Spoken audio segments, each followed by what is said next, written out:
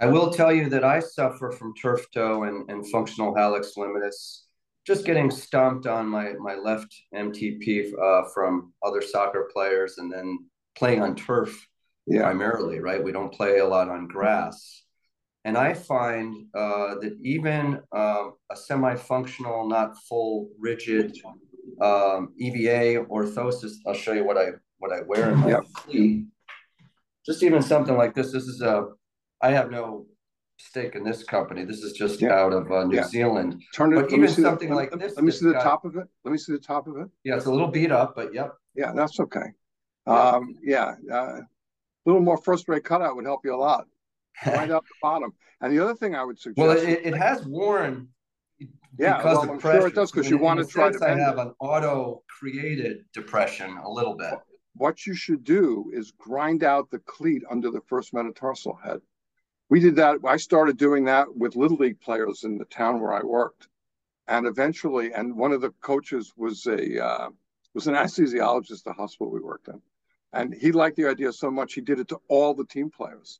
And he just do it with a grinding wheel, just grind out that one cleat, not under the toe, under the metatarsal head. Let it planiflex. From the external, or from the internal, from the From the external. external. Yeah, Yeah. yeah, yeah. Because those cleats press right up and they prevent you from planiflexing. I actually have, we had a patent, I believe it's issued for a design for cleats to alleviate that problem. There's a lot more to that too. I think a lot of the cleat designs are part of the process of non-contact ACL injuries. And when you watch them carefully and you watch them in slow motion when they happen, the foot plants, but the athlete's moving forward. The heel doesn't lift, and the tibia goes forward. It goes, and that's what tears ACL. If you allow, I had that experience. I had a bucket handle tear of my medial meniscus, yeah, and yeah, I was wearing a standard.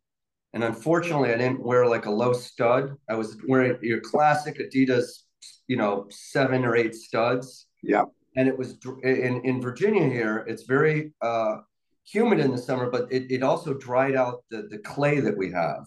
And so we were playing not on turf, but on natural grass. It was very dry, very grabby as it turned out, because you put your foot down on that dry clay, and it just hung for a second, and it was a loose ball, and I was just made a kind of a hyperextension forward, and boom, boom there, yeah, and yeah, you yeah. knew instantly. I That's felt, exactly how it happened. That's yeah. exactly